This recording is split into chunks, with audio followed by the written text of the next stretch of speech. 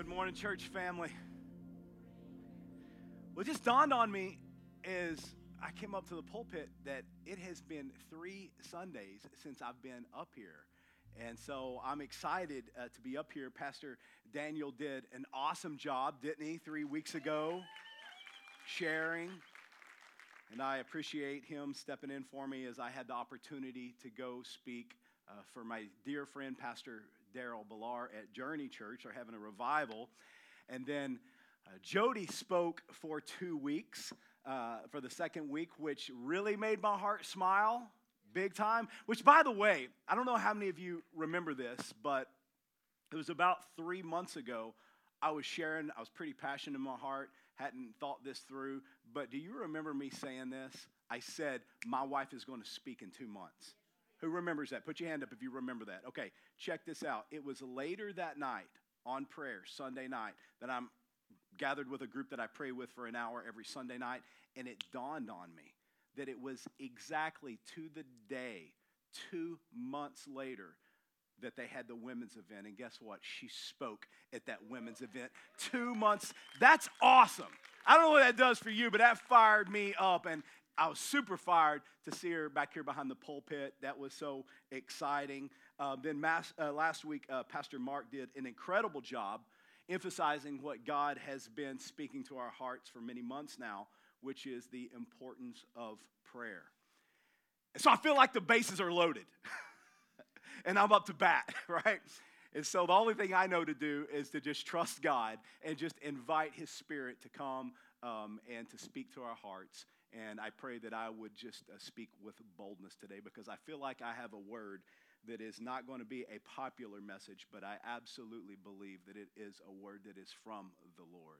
And so can we just pray and just ask God to open our hearts, give us ears to hear? Can we do that right now? Come on, join me in prayer if you would. Father, we thank you for your word. Thank you, God, that you sent it, Lord, to heal us, Lord. Heal us spirit, soul, and body. And so, God, we just invite this time, Lord, and just consecrate it to you. And we ask you, God, to have your way, Lord, to renew our minds, Father. God, to give us the ears to hear what your Spirit is saying to the church. And to, Lord, just stoke a fire in our hearts, Lord, one that cannot be easily quenched, God. And so we just thank you, Lord. We thank you for your presence that's already here. And we thank you for your word, Lord. We love you. We give you praise in Jesus' name. Amen. Well, hey, turn with me, if you would, in your Bible to Acts chapter 4. And as you're turning there, I just want to read you something that I came across a few weeks ago. But did you know that every week in the United States, that there are 90 churches that close their doors? Now that is 4,700 churches in a year's time. 4,700 churches that no longer exist.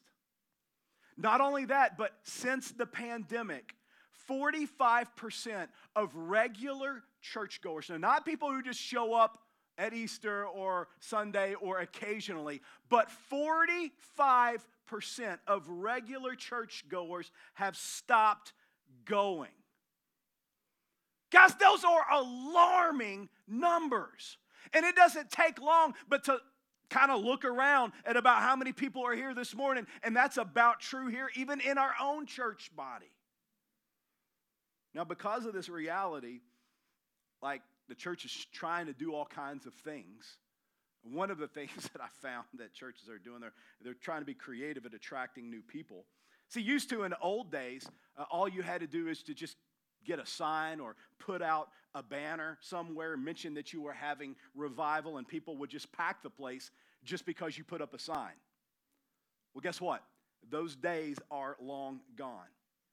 And so a lot of churches now have become creative in their marketing. One church that I read about had decided to transform its sanctuary into a bull ring. And for the Wednesday night service, the pastor rode a bull until he was bucked off. I think he only lasted a couple of seconds. But then he went up to the pulpit and preached. And evidently the article actually said he preached a good sermon. I don't know, maybe the bull knocked some sense into him. But then another church decided to serve a steak dinner and give away guns as a door prize. I know there are a few of you that might be, up for that. But, oh, by the way, guess where this church was? No kidding, it didn't surprise me. I already knew it was a Baptist church in Kentucky. You could go to church, read about Acts 9, and you might win a Glock 9. Now, why am I sharing this with you? Well, for a couple of reasons. One is because the less of the anointing and of the Spirit of God we have within our church services, the more the church is going to have gimmicks. But then two, watch this. We should never have to convince God's people of their need to gather together. See, I've found that there's a reality that a church will either live or die by the people that come. What I mean is, if a church is alive, it's because the people who come are alive and active. If the church is dying, it's because the people who come are themselves in that state. I actually heard about a pastor who took over a small church in Oklahoma, and it wasn't going well for him. He tried everything that he could to try and revive this congregation and bolster the numbers and try to get the people to become active. But he tried and tried to no avail. And so finally, as one last-ditch effort, he announced both to his congregation and in the local newspaper that this church is officially dead. And Sunday afternoon, he was going to have a funeral, a burial service for this church. Well, Sunday afternoon, that church was packed. In fact, there was more people that came to this church than any service they had ever had before. Not only was every seat filled, but it said that people were standing outside trying to listen through the doorways and the windows. And at the front of the church was a casket with flowers and everything. And so the pastor got up. He gave a eulogy about the history of the church. But then he said, this church is over. It's dead. And this is its burial service. And once he was done, he invited all of those in the attendance to come by, pass by the casket, and give their last respects to the departed church. Then he said, in so doing, as you file past the casket, you will discover the reason and the death of this church. And as the people got up and they filed one by one past the casket and looked in, they all turned away in embarrassment, for at just the right angle in that casket was a mirror, so that every person who passed by saw themselves, their own reflection in it. Now, I share this story with you to let you know that the church is not a spectator sport. It requires collaboration. It requires the involvement of all. I should never have to have Ashley or Pastor Daniel beg people to serve. We are the church. The greatest in the kingdom is the what? Servant of all. The church has to be a team activity. It's got to require the involvement of all. If not, it will die. Are you hearing me? You see, if we are looking at the church through the eyes of the Western world, through the lens of American Christianity, and we think that just coming to church on a Sunday morning and hear good singing and good preaching is going to cause the kingdom of God to advance, we're kidding ourselves. You see, you can't have a head without having a body. Are you with me? Like you can't run a race if you don't have legs. Hello?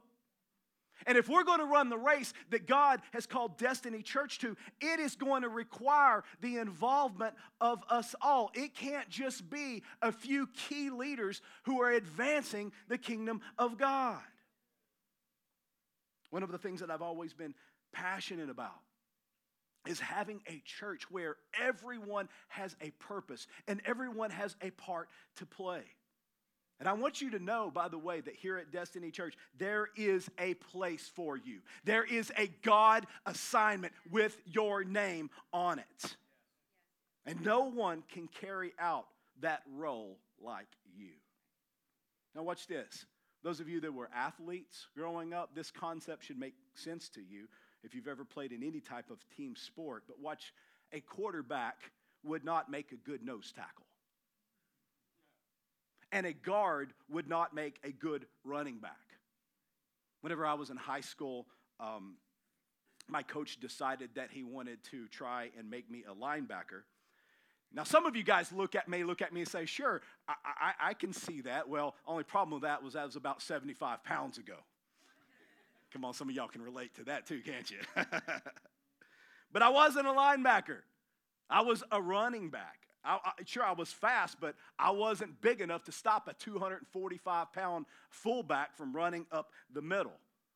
But they needed a linebacker, and so I had to play that position for a season. Now, why am I telling you this? Because in churches all across our nation, we have people who believe that their purpose is just to live a good life, show up to church for about an hour or so, and then let the professionals do the work of the ministry. Do you want to know, if you want to conquer the professionals, you know what my job is? It's to equip the saints for the work of the ministry. That's what Ephesians 6 says. To equip you guys for the work of the ministry. That's the pastor's job, right? But watch this, and this is what is so important, because like nowhere in the Bible do we see the blueprint that we just show up to church, like sing a few songs, leave, and that's our faith in Christ. I mean, that's crazy. But rather, we see that every person has a God-ordained place in the body of Christ. Earlier this week, I met with my doctor, and he said something that I know that all of you guys have heard at one point. He said, make sure that you're eating a good diet and exercising regularly. How many of you know that that is no different with our walk with Christ? Like, we need to have a good diet, being sure that we're only allowing good things to come into our life and that we're actively practicing and exercising our faith. Hey, this is what produces growth, not only in our lives, but also in the advancement of the kingdom of God. And we see this here in the book of Acts. Like, we see the church praying, constantly spending time in God's word, listening to the apostles' teaching, practicing community, showing generosity by giving of their tithe and their time and their talent. And as a result, we saw an explosion of growth. And friends, I'm here to tell you that if we will live the way that the early church lived, we too will see the advancement of the kingdom of God in our lives and in our city. See, the book of Acts isn't just a historical account of how the early church lived, but rather it's a blueprint of how we're supposed to live. It's the prototype of God's people. It's the OG church, if I can say it that way. And what we see here is a group of people who exist to advance the kingdom of God in their homes, their city, and their world.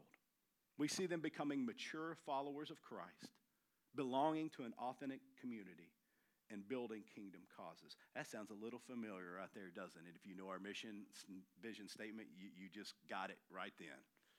All right, so I want us to pick up where we left off in Acts chapter 4. By the way, if you are just joining us, we've been on a series called All In, where we are going through the book of Acts, just verse by verse, chapter by chapter, and it's taken us about 6 weeks or 7 weeks now to get to Acts 4. Bless God, we'll eventually get through it. But there's so much good stuff here. So much good stuff. Let's start in Acts 4, chapter 1, verses 4. The scripture says, and as they were speaking to the people, the priests and the captain of the temple and the Sadducees came upon them, greatly disturbed because they were teaching the people and proclaiming in Jesus the resurrection from the dead. And they arrested them and put them in custody until the next day, for it was already evening. But many of those who had heard the word believed, and the number of the men came to about 5,000. Now I want us to just pause just a minute and look at what we just read. At the end of Acts chapter 3, we read about Peter speaking to a large group of people at a place called Solomon's portico or Solomon's porch. Solomon's porch was a wood-roofed, double-columned alcove which was on the east side of the temple near the courts of the Gentiles. And so what that means is that the Jews would have heard him, the women would have heard him, and the Gentiles would have heard him. So this would have been a very strategic place to preach the gospel, like a place that would have great reach. Now we begin chapter 4 by reading, "And as they were speaking to the people." Now I want you to just underline "they" right there in your Bible. And as they were speaking to the people. First, I want you to notice that Peter isn't the only one doing the speaking here. That's the reason that I'm not the one who's up here preaching all the time, but I have Pastor Daniel up here, and Pastor Jody up here, and Pastor Mark up here, and Coach Carter, and different ones coming up and speak, okay? But it says that they were speaking. And this is important to notice because it just goes to further validate what I just mentioned earlier, and that is that everyone has a role, and that everyone has a voice and a place to belong in the kingdom of God. But look at what the scripture says next. It says that the priests, the captain of the temple, and the Sadducees came to them, and they were greatly disturbed because they were teaching and proclaiming in Jesus the resurrection from the dead. Can I just say that the gospel does that? Like, it greatly disturbs people. Because when you shine a light in the darkness, it reveals and exposes things that are hidden. That's why Jesus said in Luke 8:17, "For nothing is hidden that will not become evident, nor anything secret that will be made known or that is known and come to light." How many of you guys have ever went out into your shed before at night and you turned on the light only to see a bunch of bugs all of a sudden just scattering once the lights are turned on? Ever had that happen? Well, when we proclaim the gospel of Jesus Christ, it often causes people to scramble. Like earlier this week, my washer gave up the ghost on me, and so we got to go and have the wonderful experience of going to a laundromat, which I've not been to in the last 20 years. That was pretty interesting. But when we got there, Jody had brought a book with her, and she started reading it. And of course, I'm scouting out all the people that were there in the laundry room that I could go walk and talk to. And of course, that's the difference between an introvert and an extrovert, I guess. But I started talking to this guy, and come to find out, he was a Jehovah's Witness. Now, for those of you that know me, you know that I was like a kid in a toy store. I'm telling you, this guy didn't know that I was a pastor, so at first he thought that he was going to witness to me. And then I opened up the Word of God and began sharing truth with him. And then all of a sudden, kind of like those bugs that scrambled when the lights get turned on, you should have seen this guy. He was just perfectly folding all his stuff until I started speaking truth to him. And I've never saw someone fold clothes so quickly in all my life. Friends, listen, when we proclaim the gospel of Jesus Christ, we wage war in the heavenlies. A spiritual battle takes place when the word of God is preached, and it penetrates at the soul level. Like, it's at this place where the souls of men and women are on the line. Now, I tell you this because when you share Jesus with your neighbor, with a stranger, or with a coworker or a family member, you should expect that you are going to get opposition. As a matter of fact, what we see here in Acts chapter 4 is the beginning of the persecution of the church. Like, on one hand, we're seeing miracles taking place, and we see notable signs that's happening at the outpouring of God's Spirit at Pentecost. And here in Acts chapter 3, we read about a man who's been lame since birth, who God healed, and no one could even deny the miracle. But the preaching of the gospel and the carrying out of the Great Commission, it greatly disturbed the establishment. Like, this is the first recorded persecution here in Acts 4 since the resurrection. And this persecution continues for about 300 years, with the church facing some of the worst and most notable persecutions in its history. Most Historians point to about 10 waves of persecution, starting with Nero around 67 AD, where the Roman Empire comes against Christianity. And then it culminates with Emperor Diocletian in Rome's longest and bloodiest persecution of Christians. And when I say persecution, I'm not talking about they've laughed at your fish sign on your car, okay? That might be some persecution that we might get here in America, but they had serious physical persecution. I encourage you to go read Fox's Book of Martyrs or Jesus Freaks. Some of these stories are in here. But these guys were beaten, they were scourged, they were beheaded. One of the Caesars made Christians wear wax shirts and then lit them on fire as living candles in the gardens of Rome at night until they died in the flames. Emperor Nero would take the skins of freshly killed animals and sew them around men and women of faith, Christians, and have wild dogs consume them alive. I won't share no more because some of them I can't even share because there's people under 18 here, but it's that bad. And this marked 300 years of persecution that the church faced. It all starts right here in Acts chapter 4. But here's what I want you to see this morning, to hear this morning, and that is that persecution is still happening all over the world today. There's been a steady stream of it, and it's increasing, church. I'm telling you, it's increasing. I mean, we've all heard reports of what's happening with ISIS and extreme Islam, where they've had beheadings, crucifying, doing some of the very things that we read about that Rome was doing in the first 300 years. Now, why am I telling you this? I'm telling you this for the same reason that Paul said it in 2 Timothy 3:12. Paul says, in fact, everyone who wants to live a godly life in Christ Jesus will be persecuted. Like if you don't ever suffer any persecution in your life, then you might want to ask yourself if you really are living a godly life. Because at some point in your walk with Jesus, you will suffer persecution to one degree or another. Like maybe not to the degree of what we have just mentioned here and some of the things that we've read here, but when you live a godly life and you proclaim the gospel, it's always going to disturb the status quo. When you declare with your mouth and proclaim the good news of Jesus Christ, that definitive stance sets you as a separatist.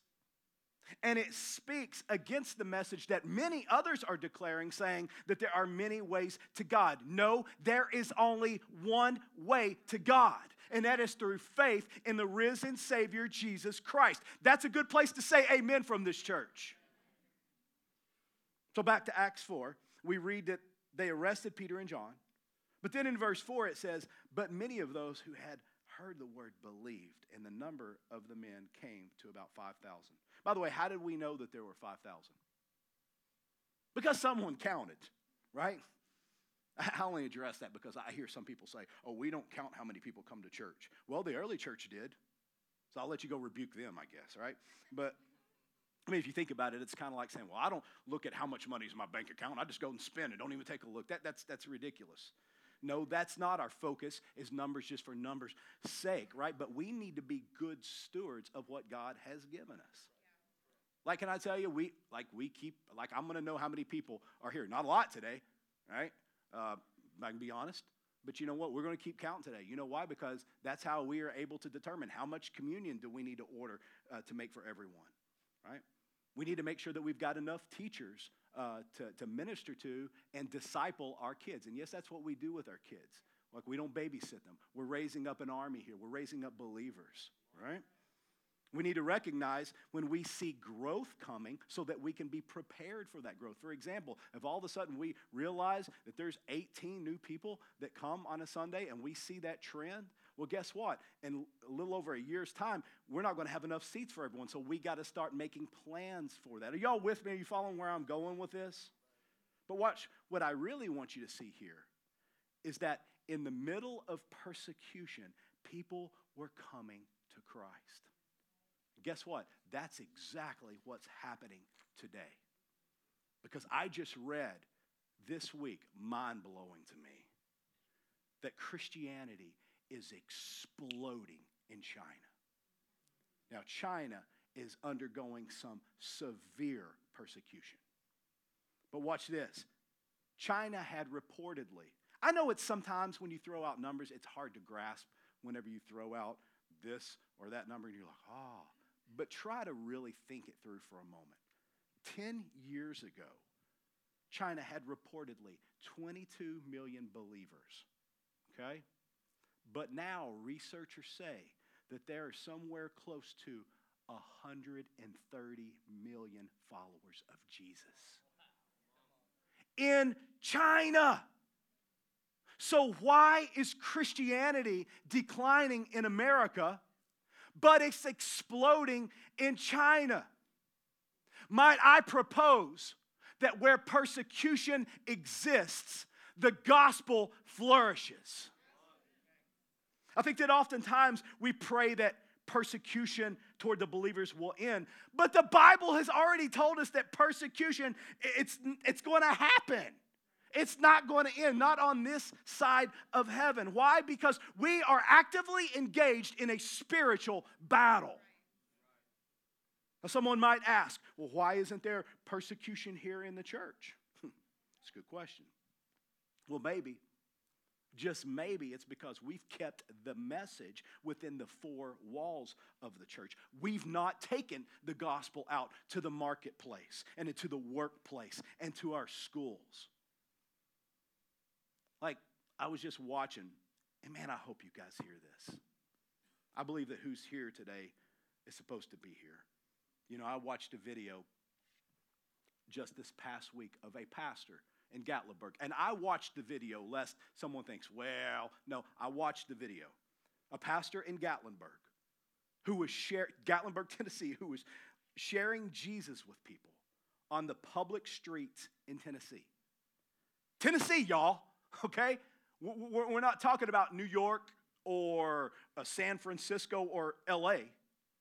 And he wasn't using an amplified device that broke any city ordinance. So there was no amplified device. He was just simply walking up and down the streets and sharing Jesus with people. And 3 law enforcement officers showed up threatening him with disturbing the peace. Like, evidently they said that his message was offensive to people. And I heard his message. He was just preaching grace. And so they told him that he had to speak quietly or risk being arrested. There's whole things out there. This is one of so many. But here's the problem. Church, we are called to proclaim the good news from the rooftops so that all can hear. Look, we all watched as certain states over the past 2 years tried their best to shut churches down from gathering together and practicing their faith. And you know what the sad thing is? A large portion of the churches complied.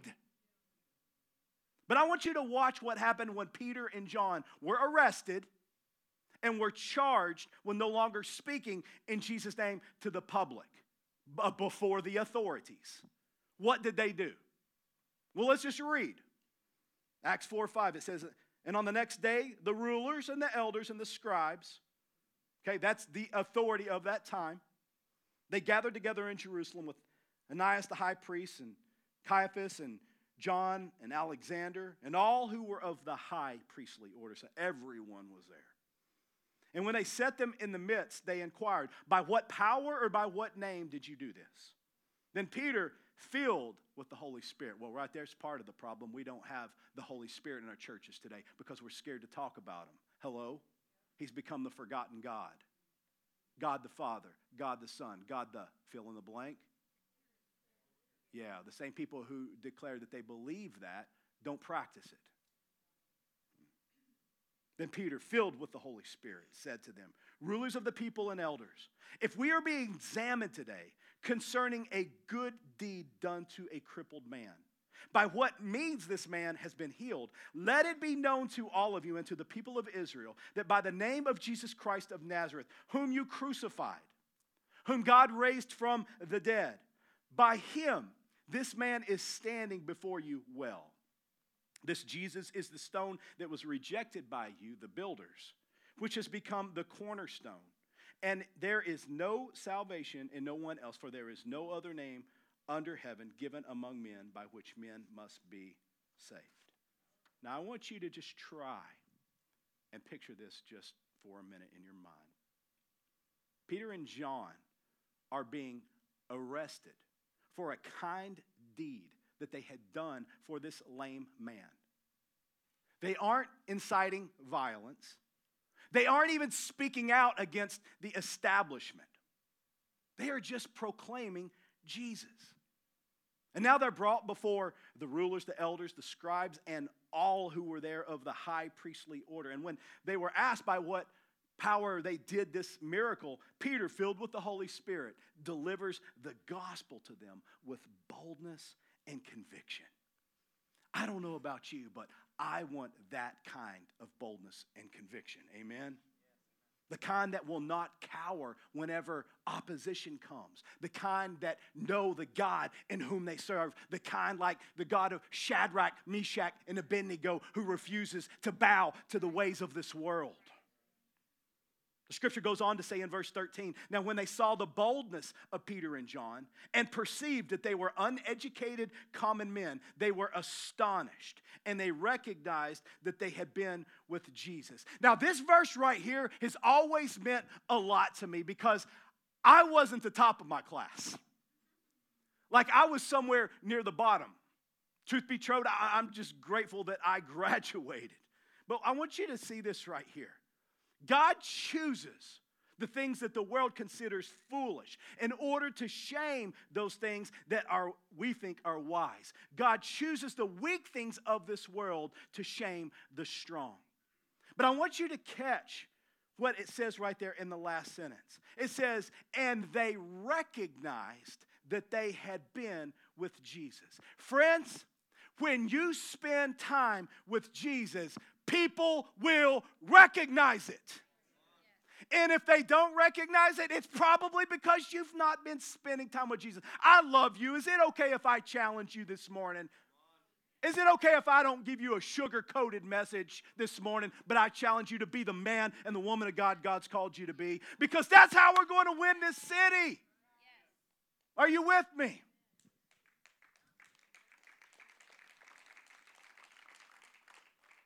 See, it wasn't because of Peter and John's pedigree or their education that caused the religious leaders to be astonished.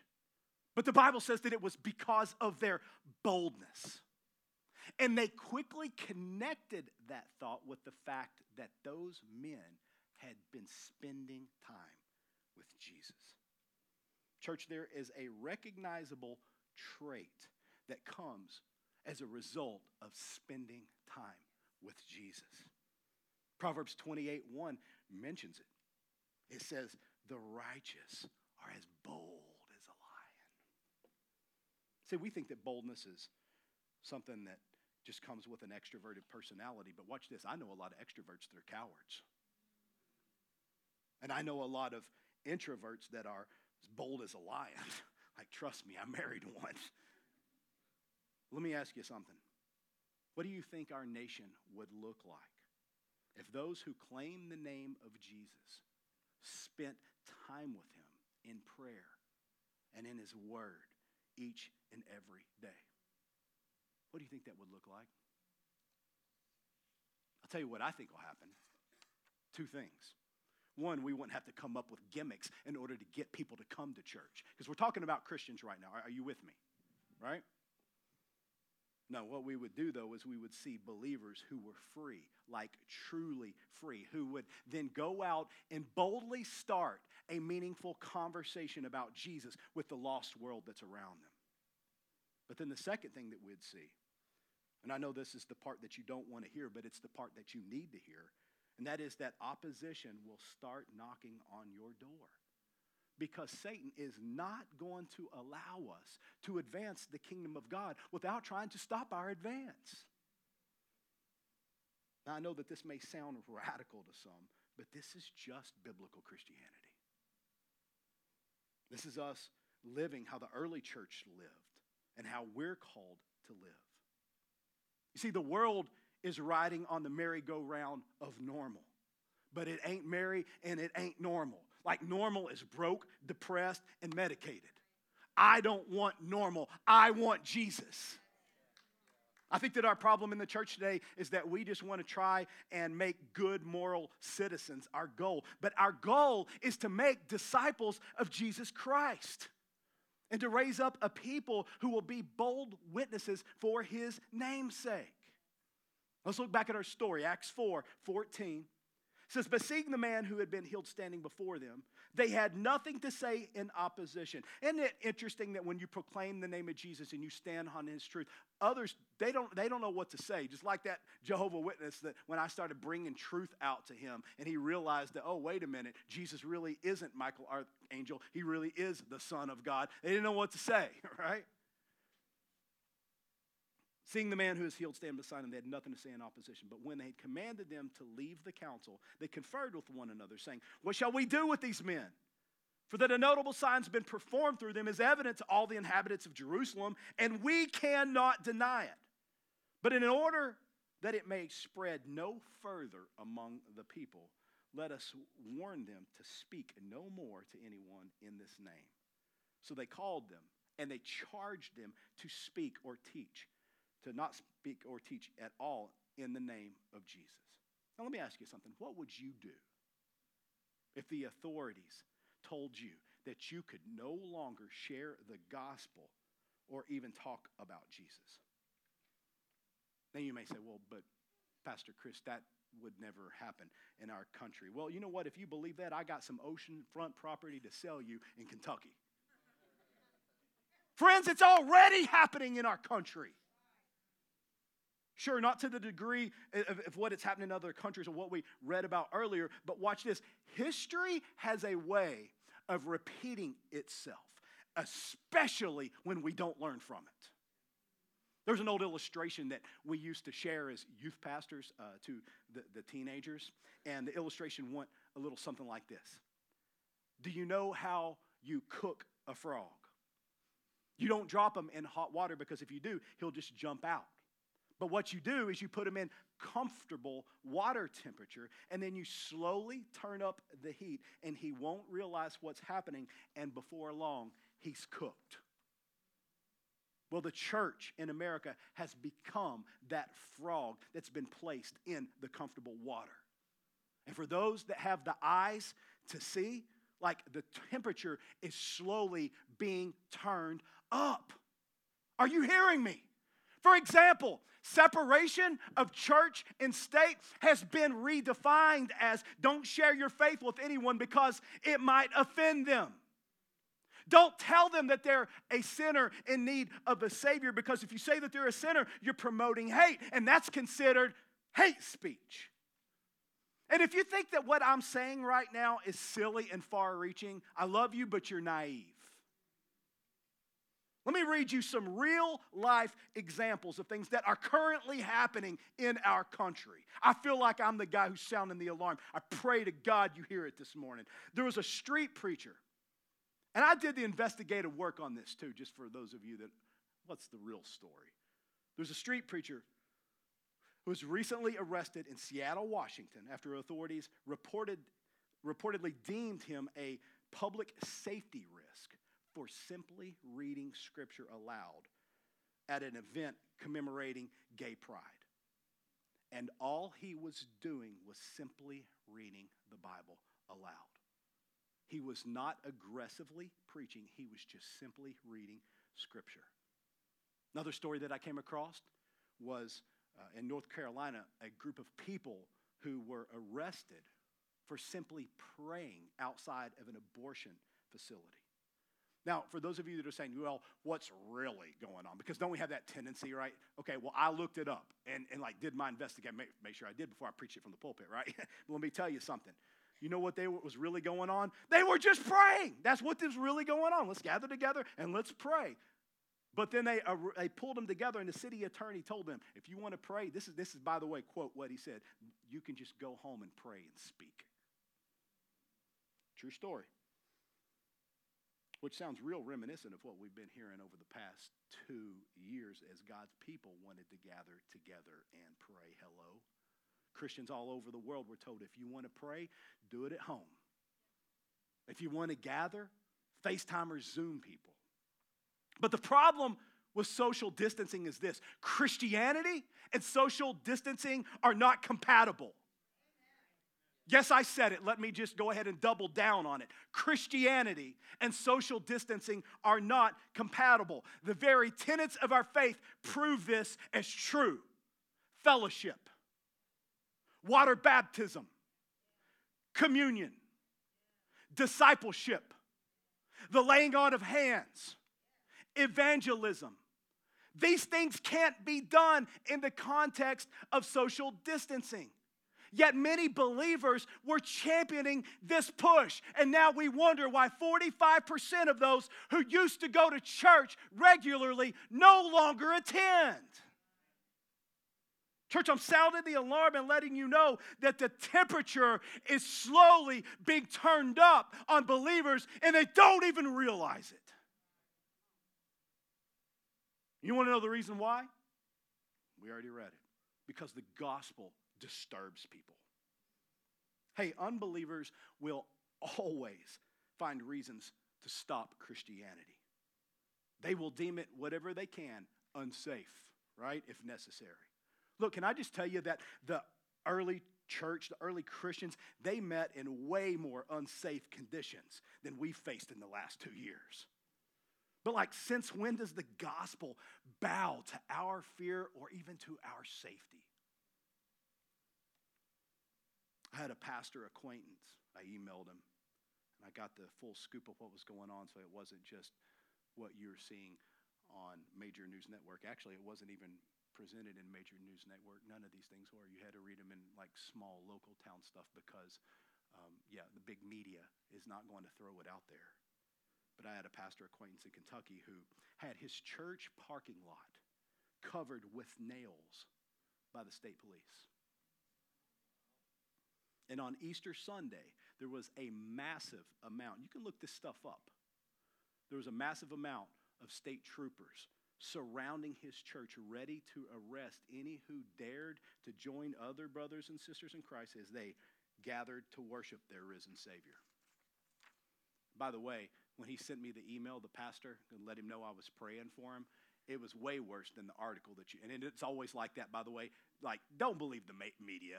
I mean, look, I know that fake news has become a cliche, but oftentimes it is fake when you start diving in to what's being written, okay? And you start talking to people that were there and witnessed it, all right? Guys, I could literally give you 100 real-life examples. If you want them, I'll send them to you. I'm not going to take it up for time's sake, but hundreds right now of things that are happening in the past few years in our country as a result of Christians just practicing their faith.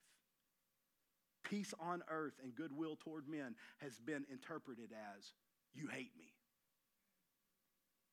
The proclamation of the gospel always has, always will, disturb those in darkness.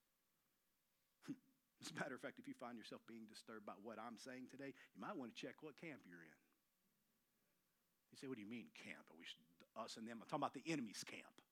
Not talking about the world. I'm talking about the enemy's camp. The enemy is the one. We don't wrestle against flesh and blood. Hello? Church, I'm not apologizing for my boldness this morning. As a matter of fact, you know what? I choose to position myself and align myself the same as Peter and John. And I want you to notice how they responded whenever the authorities came to him and said, shut it down.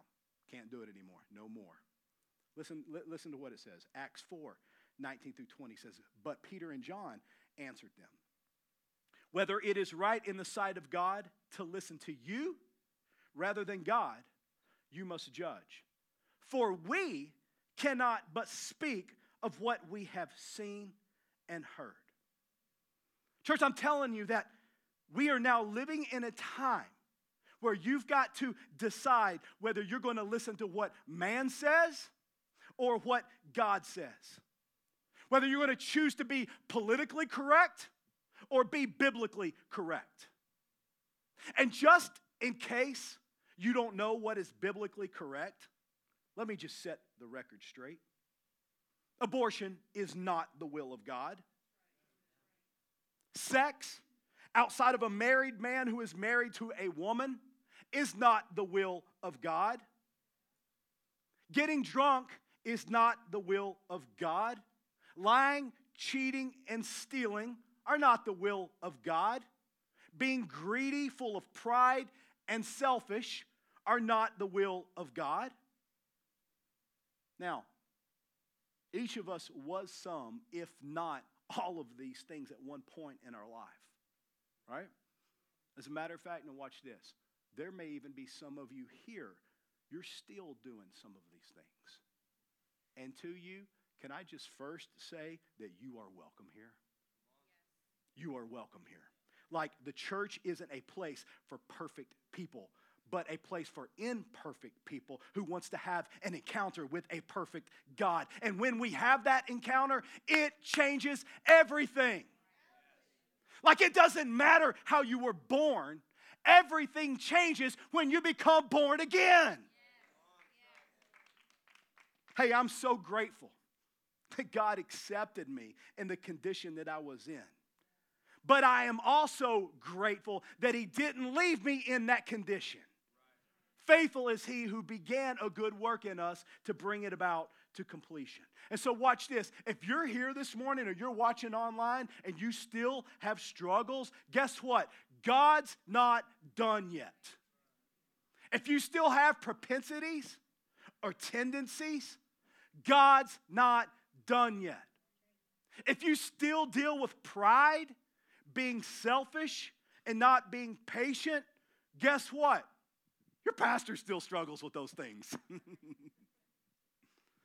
What's important to know is who God has called us to be. You know what? I may not be who I want to be, but thank God I'm not who I used to be. And God is doing a work, and He wants to do a work in us. One to where He calls us out of the darkness and into His marvelous light. To know what is truth and to allow that truth to have its perfect work within us by the power of the Holy Spirit. Church, I have no greater desire as a pastor but than to see people come to know Christ, but then live in the freedom that Jesus intends for them to have. But what we've got to recognize is that our adversary, the devil, is going to try and prevent that from happening at every front. This is a message for another day, but watch. Satan's goal, his ultimate goal, I believe, is to infiltrate what has been called the 7 mountains of societal influence. Let me know what I'm talking about, which I'll tell you what they are. It's religion, family, education, government, media, arts and entertainment, and business. But watch this. Are you ready? As the church, we too are called to those 7 facets of society. But if we want to see a nation transformed, it's only going to be if we go and preach the gospel. Man, I feel like Wyatt Earp right now just wanting to deputize you and say, go, right? I think that's what Jesus said, right? Go. Right? Preach the gospel. Make disciples who then make disciples. And the people that you're discipling, tell them to go out and to make disciples. And let's see some explosion of Christianity. And let's see it reversed here in our country. I love my country, church. How many of you love your country? I love my country. I don't want to see, as we say the cliche, our country go to hell in a handbasket. I want them to know Jesus. I want them to go to heaven. I want to spend eternity with them. Amen? How many of you are with me on that? Come on, stand to your feet with me if you would.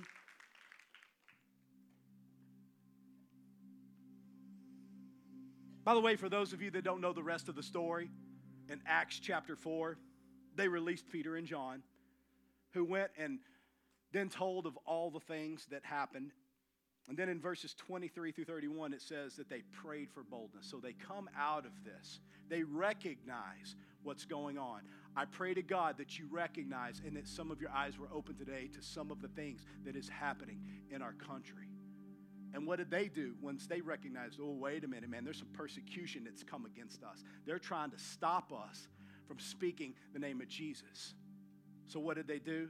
The Bible says that they went and they prayed for boldness in order that they would continue to speak the word of God, that they would not allow anything to cause them to cower or have a spirit of fear on them, but rather a spirit of power, love, and a sound mind. Verse 31 says, and when they had prayed, the place in which they were gathered together was shaken. You know, when you pray, things shake. I said, when you pray, things shake. The effectual, fervent prayer of the righteous availeth much. If that's too much King James for you, let me just say, when you pray, something has to break. I said something has to break. So the place was shaken. They were filled with the Holy Spirit and continued to speak the word of God with boldness. This is my prayer for us, church, that we will be bold, that we will refuse to bow down or to be silenced, but rather to declare the name of Jesus and to proclaim the gospel with every opportunity that we have. Now watch this. That kind of boldness only comes by the power of the Holy Spirit. And so here's what I want us to do right now. Can we just ask His Spirit to come and to cause us to be those bold men and women? And watch this. It's not something that we say, oh, maybe we can ask God, and then maybe sometime down the road, like a year down the road or 3 years down the road, then maybe I can go out and then maybe I might be able to share the gospel. Today is the day of salvation. Today, people are dying that do not know Jesus Christ. Open your mouth. Start a meaningful conversation with them about Jesus. Look, if you don't know what to do, then just simply share your testimony. That's something they can't argue with anyway. Just say, man, can I tell you what God's done in my life? And if you say God hasn't done something in your life, then you and I are going to meet afterwards. Because I assure you, if you're here and alive, God's already done something in your life. I had 3 months by one doctor, another saying I maybe had a year to live. I'm here today. You got a reason to thank God because you're alive today. So guess what? You've got a reason. You've got a reason to share about the goodness of God. And so here's what I want us to do right now. I want to pray boldness over you. Church, can I just be honest? I want to see this place filled with souls that are just free and that come to. I want drug addicts in here. I do. I want them in here. I do. I want the homeless coming in here. I want the ones that other churches that they like people who's all dressed up and it's going to come in and make their church look pretty. This is a hospital, not a country club. And it's time that we quit trying to treat the church focused on dadgum fog machines, big screens, and skinny jeans and think that that's going to reach people. And if we can just be cool enough, then the world will follow Jesus. No! We've got to serve the world. We've got to love them. We've got to lay our life down for them. But it starts with us proclaiming the name of Jesus and not committing the sin of silence, if I can say it that way. I know that's strong words, but it's time for the church to rise up. Will you be with me, church? Then let's ask the Holy Spirit to fill us, because it's only by the power of the Spirit that we can go out from this place and do it. Amen? Father, we ask you to baptize us afresh in this place. Fill our hearts with your love, with your passion. God, stir us, oh God. Lord, may we never, Lord, succumb to the sin of omission and of silence, God. But may we stand up for truth and for righteousness. Lord, may we take care of the widow. May we take care of the orphan. May we take care of the poor. May we be givers and not greedy. May we lay our life down before you. For God, you laid your life down for us. And God, you are worthy of it all. So precious Holy Spirit, I pray that you would come even now, that you would breathe on our hearts, God. Breathe on our minds. Breathe on our spirits, God. Let your peace, Lord God, flood us like a river. Let rivers of living water flow from our innermost being even now, Lord.